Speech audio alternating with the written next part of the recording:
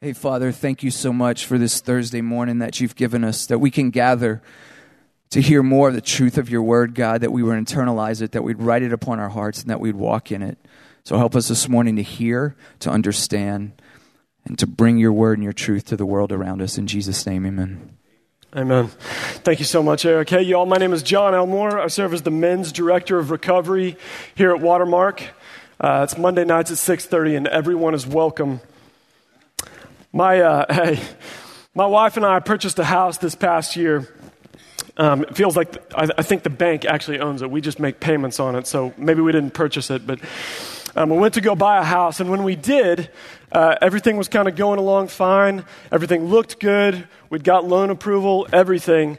And kind of as we were getting towards closing, our loan officer said, hey, you know what, we got to send out the appraiser. I was like, all right, fine, to make sure that the value is worth what it is and they can extend the loan. So they go out there, and I get a phone call, and she's like, okay, I think everything will be all right, but, and I'm like, but what? Like, we've already canceled our lease and our rent house. We've got movers scheduled. We've got the moving truck, but what? And she's like, well, there's cracks in the brick, and we're concerned about the foundation. I was like, hey, we live in Texas. There's cracks in everybody's bricks. It's fine. Just move the loan through. And she's like, no, you don't understand. If the foundation's bad, we're not going to give you the loan. And all of a sudden, I'm like, wait, is it honestly hanging on that thread that I'm not going to have this house? Like, it seemed like this was God's provision. It was this crazy kind of aligning of events where we thought this was truly, we felt like God's provision. And because of a foundation being a little askew, this might not go through. And so this guy goes out there to look at it. She's like, you need to have a foundation engineer. And I was like, we already had an appraiser. I've got good news. He did this like some kind of thermonuclear scan. He showed it to me. He said that there weren't enough variances and that it's fine. She's like, no, we have to have a certified foundation engineer. Otherwise, the loan's off. So this guy goes out there, and praise God, it all checks out. He says that they're cosmetic cracks and everything's fine. However, if that wouldn't have happened, we wouldn't have got the loan, wouldn't have had the house. And the reason why it was a big deal is because if there are foundation problems, and some of you may know this, the house is worthless. Because that foundation will shift, and because it's on a slab, it'll pop those pipes underneath that are cast iron because it's an old house. And all of a sudden, this thing's a money pit. The doors won't shut, the windows won't open, and then we're stuck with a house that we can't sell. We're upside down on it. We default on our loan, and the bank is stuck with this junker house that needs thousands and thousands of dollars of repair just because of the foundation. So if the foundation's bad, it doesn't matter how good the counters or the cabinets look or how nice the paint is or how nice the front door is. It doesn't matter. If the foundation's not good, that house is no good, effectively. And that's what Jesus said in Matthew 7 when he said, hey, there's two houses. One that's built on the rock, one that's built on the sand. The same storm hit them both. The rains came down, the floodwaters rose, the winds beat against them both. One stood, one collapsed with a great fall. And I think in our Christianese culture, we all say, I know, I want my house built on the rock. I want my house built on Jesus. My house is built on Jesus. I won't fall. Well, do you know that that's not even the answer to the parable that Jesus was telling? He didn't say, I'm the rock, build your house on me. That's not what he said. He said, everyone who hears my word and does what it says is like a man who builds on the rock. But who hears my word and does not do what it says is a house that collapses. And so it's about hearing and doing. It's a picture of obedience, and that's what gives us that sure foundation that allows us to withstand temptation, trials, suffering. That's what gives us the foundation, and that's what James points to. Blake told us in the first week of this that much of James is pulled from the Sermon on the Mount and then just repositioned through Jesus' half-brother James. And so this passage in James, he's going to tell us all about hearing and doing, about obedience that leads to freedom and blessed life. And so that's what we're going to look at in this passage, James 1:19 through 27. To sum it up, true faith walks out the word. We got a lot of ground to cover, so I'm going to go quickly. Verse 19, go ahead and open your scriptures. It says this, "Know this, my beloved brothers, let every person be quick to hear, slow to speak, and slow to anger." So you got quick to listen, slow to speak, slow to anger. That's what God's asking of us. That's the first command, or first three commands, rather, that we find here in this passage of James. And I think it actually is an equation. That if you are quick to listen and slow to speak, that will help you be slow to anger. And oppositely, the inverse is true. That if you're slow to listen and quick to speak, that's going to make you quick to anger. And so we've got to follow this out. Mark Twain, the reason why I've got that there, is he said, "It ain't so much the parts of the Bible that I don't understand that trouble me. It's the parts that I do understand that trouble me." And guys, honestly, we could read verse 19 and say, "You're dismissed. Go be obedient to that command." And that would be enough. I know it would be enough for me to just go, "John, just live that out." Like, that's plenty, okay? That's enough for me to just hear and then do and try to be obedient to that. That's plenty. I can't even do that. But James continues. I think the reason, what we've got to look at here, because slow to anger, some of you will say, "Well, but I do get angry. There are things that are unjust in this world, things that aren't fair. When my son's disobedient, when things happen at work that aren't right, I get angry." That's good. That's normal. That's healthy. That's because God has hardwired a sense of justice within all of us. There is inherent morality wired into us. That's the justice of God. That's how you even know to feel like, that's upsetting to me. That makes me angry. What God asks us is, don't sin in your anger. He says, don't act upon the anger. It's okay, but don't sin in it. And so what's our response? When we are sinned against, when we do feel angry, Luke 6, Jesus tells us, love your enemies, bless your enemies, pray for your enemies. That's his response.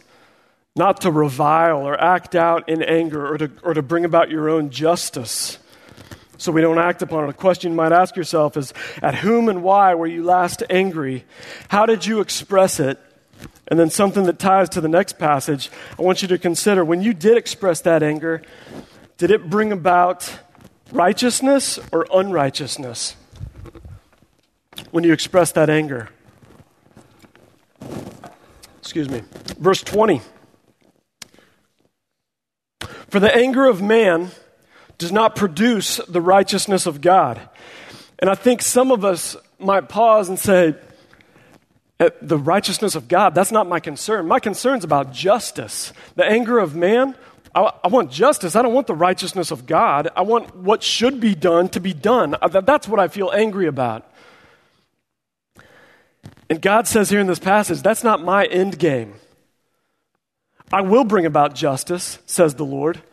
But my end goal is righteousness, the righteousness of God. And so we got to retrain our mind to be the mind of God. Nathan told us last week that we are the first fruits of God's creation.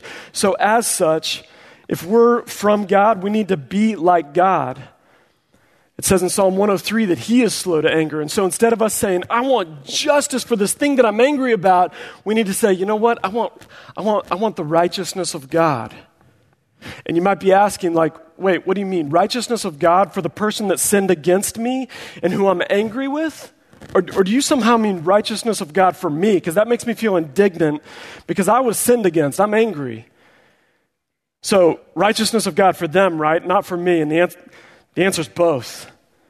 God wants righteousness or sanctification for both. For the person who sinned against us and for us. That we wouldn't act out in anger, and that also they would be drawn more into fellowship with God. And that might lead us to think, well, then who's going to deal with this sin? And who's going to sanctify that person that sinned against me? Because I'm angry about it. They need to bring about some change in their life. And the answer is God. I got some passages up there. Romans 12:19 says, do not take revenge, but leave room for God's wrath. And it goes on to say, overcome evil with good. Overcome evil with good. Don't respond with evil, for evil, with evil. Hebrews 12:10, it says, God disciplines. He's the one that disciplines. Now, he may do it through us, but never in our anger. We discipline out of love if it's our children or maybe an employee that we're supervising. That's out of love, but it's God who disciplines. Why? In Hebrews 12:10, for our good to share in his holiness. You remember that the anger of man does not bring about the righteousness of God? That's God's end goal. He wants everyone to be in right standing with him. He wants us to be shaped into the image of God. And so here in Hebrews 12:10, he says he disciplines us for our good so that we might share in his holiness, become like him. 1 Peter 1:2, for us married guys, I think sometimes we want to sanctify our wives. We want to be like, man, this is what God's word says. You need to act in this way, and let me sanctify you and show you the path of righteousness you need to be on.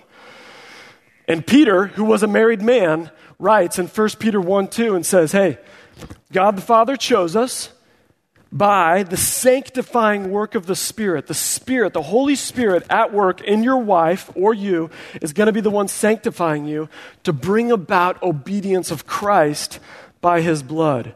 It's a great picture of the Trinity there too. But the point is the sanctifying work of the Spirit and not you. The end goal is righteousness with God, both for you and others. So, he tells us this. Slow to anger. The anger of man doesn't bring about the righteousness of God. And in verse 21, he says, therefore, because of this, because your anger doesn't bring about righteousness, let me tell you this. He says, therefore, put away all filthiness and rampant wickedness, and, so put that away, put away the filthiness and rampant wickedness, and receive with meekness the implanted word, this, yeah, I haven't been advancing the slide. Thank you, Peter, for advancing the slides. I totally forgot. And receive with meekness this implanted word right here, which is able to save your souls. So why are we going to put away filthiness and rampant wickedness? Because that is the root of the fruit of our anger. That's where that anger is coming from. When we lash out and respond in anger, it's not that anger is the problem. It's out of the overflow of the heart, the mouth speaks, Jesus says in Luke 6:45. So we got to deal with the root issue, which is that filthiness and rampant wickedness. But here's what the Bible doesn't say whenever you're struggling with a sin. It doesn't say, stop doing that sin. What it says is, turn from that sin while turning towards Christ. That's why it says, therefore, repent. Repent is a turning from. So put away that filthiness and rampant wickedness, which is bringing about that anger, which doesn't bring about the righteousness of God. And you're like, great, I'd love to, but I don't know how. And he says, and I'm going to tell you how. Receive with meekness the implanted word, which is able to save your soul. Why with meekness? Meek is a word we don't like because we're like, man, I'm a man. I don't want to be meek. That seems lowly. Meek means having the power to do something, but restraining for the benefit of another. That means I could lash out at you in my anger, but I'm going to restrain for your own good, for the righteousness of God to be shown in your life. I'm going to love you and bless you and pray for you rather than responding in anger. And that's what Jesus told us. And we do that, not by our own strength, but by the implanted word within us. In Jeremiah 31 and Ezekiel 36, it says that if we are in Christ, that he has given us a new heart, and God has written his commands on our heart, that we would walk them out. We would just inherently know them because the Holy Spirit living in us. And as we know this word, it says, I have hidden your word in my heart that I might not sin against you. As we receive with meekness that implanted word, it's able to save our souls. Now that is not a salvific statement. We're not talking about heaven and hell there. Jesus, faith through Jesus, his death and resurrection for the forgiveness of your sins personally is the way that our soul is saved. You might raise your hand and say, well, that's not what James just said, I don't think. And here's the answer. He says it is able to save your soul. That might be translated in a way that we could understand better, because there's a Greek term there that save could be sanctify, and that word suke for soul can also mean life. So let's read it this way. Receive with meekness the implanted word, which is able to sanctify you in your life. The word sanctifies us. Jesus said that in John 17:17. He prays for us and he says, Father, sanctify them by your truth. Your word is truth. That's what he says, that we're sanctified by this word. And so that's how we can turn from this filthiness and rampant wickedness and that anger that proceeds forth out of the overflow of our heart by that word. Now this is interesting. He says it's able to sanctify your life. It's able to save your soul, to keep you on the path of righteousness and not one that leads to death. It's able, but it doesn't say that it will. It doesn't say that it's certain. And that's a curious thing because you're like, man, I would like certainty. I would really like to know for sure that it would. Could you please make me that promise? And God says, hey, it's able. It's able. I can't necessarily say it will, but it is able. The word is dunamos, where we get dynamite. It has the power to save and sanctify your life, but it won't necessarily. The reason why is because of verse 22. When it says, let's read it together. It says, but be doers of the word and not hearers only, deceiving yourselves. That's why it's only able. Because if you just hear it and you don't do anything about it, it's not able. It's not. Because you haven't activated it in your life. It stopped here and didn't connect to your heart and then work out through your actions and obedience by the power of the Holy Spirit. And so the foundation is on sand and the house will collapse when the trials and temptations come because you haven't acted out the word. We haven't acted out the word. But as we do, as we hear it and do it, then we're not self-deceived. And then it does have the power to sanctify and save our soul. I've got 3 guys on there as the next bullet. I met 3 guys in this past calendar year in 2013. I met 3 guys who blew me away with their knowledge of the word. Literally, I would be having conversations with them, and I'd start down kind of a sentence or a proverb in Scripture, and they would complete it, and then say like the next 2 or 3 verses. Or when they were praying, they were just praying Scripture. From Revelation to Zechariah to Genesis, just like all through their mouth. And I was floored. I was like, dude, I need to take the back seat. Like, you know this word infinitely better than me. One of those guys is in rehab. 2 of them just got out of jail for repeat offenses. And so I said to one of them, I cut him off mid-sentence in Scripture. And I said, hey, man, can I just interrupt you real quick? My concern is not that you know the word. My concern is that you're not living it out.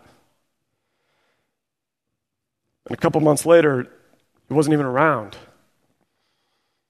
And I've lived that. Don't hear me pointing the finger. I'm a recovering alcoholic, pornographer, adulterer, liar, greedy wretch of a man, apart from Christ and this word that was able to save and sanctify me. A lot of times we talk about David and we say, I want to be a man after God's own heart. Whatever that means to us. Like maybe that means like playing the harp and writing these psalms to God or killing the bear and the lion or going up against Goliath. I want to be a man after God's own heart like David. Do you know in Acts 13:22 where that passage is found? That's not the end of the sentence. That's not the end, but yet that's our bumper sticker. I want to be a man after God's own heart. But the sentence continues and it says, I have found David, son of Jesse, a man after my own heart who will do all of my will.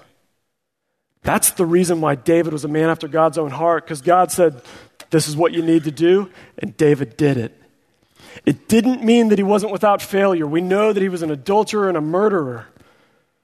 However, when he saw God's word, he strived to walk it out by God's power. And so that's what we do in this hearing and doing. Verses 23 to 24. I want to ask, this is the passage where it talks about a man who looks in the mirror and walks away, forgetting what he looked like. I want to ask, who here looked at a mirror at some point this morning? Yeah. Almost the whole room raised the hand. You others are like, dude, I'm not concerned with vanity. I'm not going to raise my hand. I know you did. It's cool. Because I see you. I look out here and I'm like, every single one of these cats looked in the mirror. They look sharp. I'm with some of Dallas's finest. They looked in the mirror. I think these guys got up and combed their hair and brushed their teeth and showered.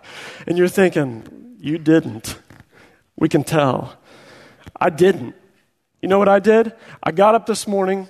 I put on my pajamas. This is what I wear every day when I kind of spend time with God. I never leave the house looking like this. I'm sure you guys have thought, like, that guy looks like a slob. He didn't comb his hair. If you talked to me, you thought my breath stink. I got sleep in my eyes. This probably smells like spoiled breast milk. I just had a son. There's a reason for that. I look gross, don't I? And the reason why is because I got up, I put this on, I literally looked in the mirror and was like, dude, I look terrible. And I'm about to go stand in front of all those guys, and I look like a fool. I look like a slob. I look unprepared. I'm sure as Paul and others greeted me this morning, they were like, do you want to go freshen up a little bit? Like, you're going to lose all credibility because of how unkempt I was. And that's what James says. You see, I look ridiculous. I would never leave the house looking like this. I feel like a fool. And James says, man, you think this is ridiculous? Here's what's ridiculous. Reading this word, seeing what God says, like I did in the mirror, and going, oh well, and walking out the door. I'm all right. Looking in his word and saying, do not lust after a woman in your heart, avoid sexual immorality, and then looking at porn and having sex with your hand and thinking, And not just one day. See, I'm going to go home and shower. I don't go long periods of time looking like this. But for us to have looked at the word, see that we're supposed to avoid sexual immorality and be addicted to porn for 10 or 12 years. Or to read in 1 Peter 3 that we're to be gentle and considerate with our wives as we look in the mirror and go, and walk out the door. And then talk harshly with our wives or be passive aggressive towards them or whatever it may be. Or to read, be slow to anger, and then lash out in anger again at your boss, your wife, your son on 75 when no one's listening except God after you looked in the mirror and read not to, or Dallas, to read in God's word. You can't serve two masters. You can't serve God and money. And go, maybe not. And walk out the door looking as ridiculous as me, dressed spiritually in your pajamas. All of us, in some way or another. I never want you to forget how ridiculous I look standing here in my pajamas, because that's how we spiritually, I think, appear. And you think, well, but I don't know that others can really see me or us the way that you're seeing me right now. Like I can cover it up. I tuck in my shirt, I comb my hair. Like I look pretty good. I got it put together. It's not the case. When we're not living this out and yet claiming to be in Christ, people know. They're like, man, that doesn't line up. I know my wife knows. My mom and dad know. I think you guys know when I'm not living that way. My friends at Regen, when I seek their forgiveness, because I'm like, man, that wasn't gracious of me. It's spiritual BO. People can smell it. They're like, man, it seems like you haven't gotten out of your pajamas. And I can't really put my finger on it, but I think you need to be washed with the word. It's the same reason why we look into the word. James is saying this is a mirror. But it's only an effective mirror if we look at it and then do what it says. And that's verse 25 here. And it basically says this, but the one who looks into the perfect law, so he's now comparing the mirror to the perfect law and saying the one who looks into the law of liberty, meaning it brings freedom and perseveres, who no longer just hears and forgets, but is a doer who acts, he is blessed. And I think we see the word law and we're up in arms. And we're like, wait, but Paul said I'm dead to the law and I'm free in Christ, that I'm no longer a slave to the law. Now I'm a slave to Christ. So James, why are you telling me that this law, and it's certainly not a law of liberty? Well, that word law is nomos, and it's law or commands. And here's the deal, is that we were all slaves to sin. Prior to Christ, we were slaves to sin. It entangles us and it enslaves us. We're buried with Christ, raised again to newness of life, and then we walk out his commands, his law, his commands, and that frees us up. We walk in life and peace, as Hebrews 12 says, from the sin that so easily entangles. So as we're new in Christ, as we look into the law of liberty, meaning we were enslaved, this will help keep us free from the slavery and entanglement of sin. It says if you don't just hear it, but you do it, you'll be blessed. Paul writes in Romans and says, life in accordance with the Spirit, the mind in accordance with the Spirit is life and peace. It's the law of liberty, or the commands of liberty, if we do them, because it keeps us from sin. And so quickly, verses 26 and 27, this is the 3S litmus test for religion. And again, I think we see, I know I did, I see the word religion, and it doesn't sit very well with me, because I'm like, ooh, I tell people a lot, it's not a religion, it's a relationship. So I'm kind of uncomfortable that the word religion's here, because I don't want to be about religion. I know that Christianity is about a relationship with God through Jesus. So James, why the religious talk? And when you look at that word in the original context, what it means, it can be translated as God worshiper, worshiper of God. And so with that in mind, let me read it. If anyone thinks he is a worshiper of God and does not bridle his tongue but deceives his heart, this person's worship of God is worthless. Worship that is pure and undefiled before God the Father is this: to visit orphans and widows in their affliction and keep oneself unstained from the world. That word there is a crying out, a trembling, a worshiping before God. And so James says, if you think you're a worshiper of God, and I think we would all raise our hands and say, yes, I am, I love God, I worship him, then he continues this mantra and he says, then do what he asks, because it'll lead to blessing and it'll keep you free from sin. And here's a little self-litmus test where you can check in. It's, how's your speech? Is it edifying rather than critical and angry and breaking down? Is it loving and tender? Your speech. How's your speech? And then he says, and how are you doing with the suffering? Those who are helpless, the orphans, the widows. And it's interesting, he doesn't say just, how are you doing with throwing money at them and contributing towards their needs? He says visiting, spending time with them, visiting them. And then thirdly, he says, to keep yourself stained from the world. And I thought about this, how we could sum up being stained from the world. And it's 1 John 2:16. This is from the Net translation. It says, the desires of the flesh, the desires of the eye, and listen to this, Dallas. It says, and the arrogance produced by material possessions. To keep ourselves stained from the arrogance of material possessions. So those are the three S's: speech. How are you doing visiting the suffering? And how are you doing keeping yourself from being stained by the world, not conforming to the patterns of this world? There's some questions that I think you received when you walked in here. And guys, I know that none of us got up at 5-something to come and just hear me talk in pajamas. But rather you came here because you want to walk with God, you want to walk with his men. And so as you break out here for the next 55 minutes before you're going to fight your way in traffic, man, do business. Do business with God. You're safe. You're with his people. Talk about those struggles. Talk about where you land on those 3 S's. And then as you leave here, ask them, hey, hold me accountable. When you see me next week with this portion of the word, ask me if I did it, if I walked it out by God's power, because I don't want to be one that just looks in the mirror and walks away. I want to look in the mirror, see the spinach in my teeth and get it out, or see like, man, that's out of place. by God's strength and his grace. Let me pray. Lord, thank you for these men. Thank you, Lord, for saving us.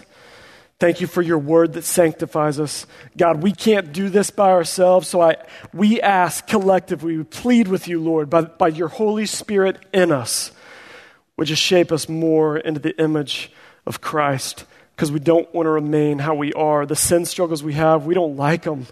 We hate them. So would you free us up from them, Lord, as we walk out your word. Amen.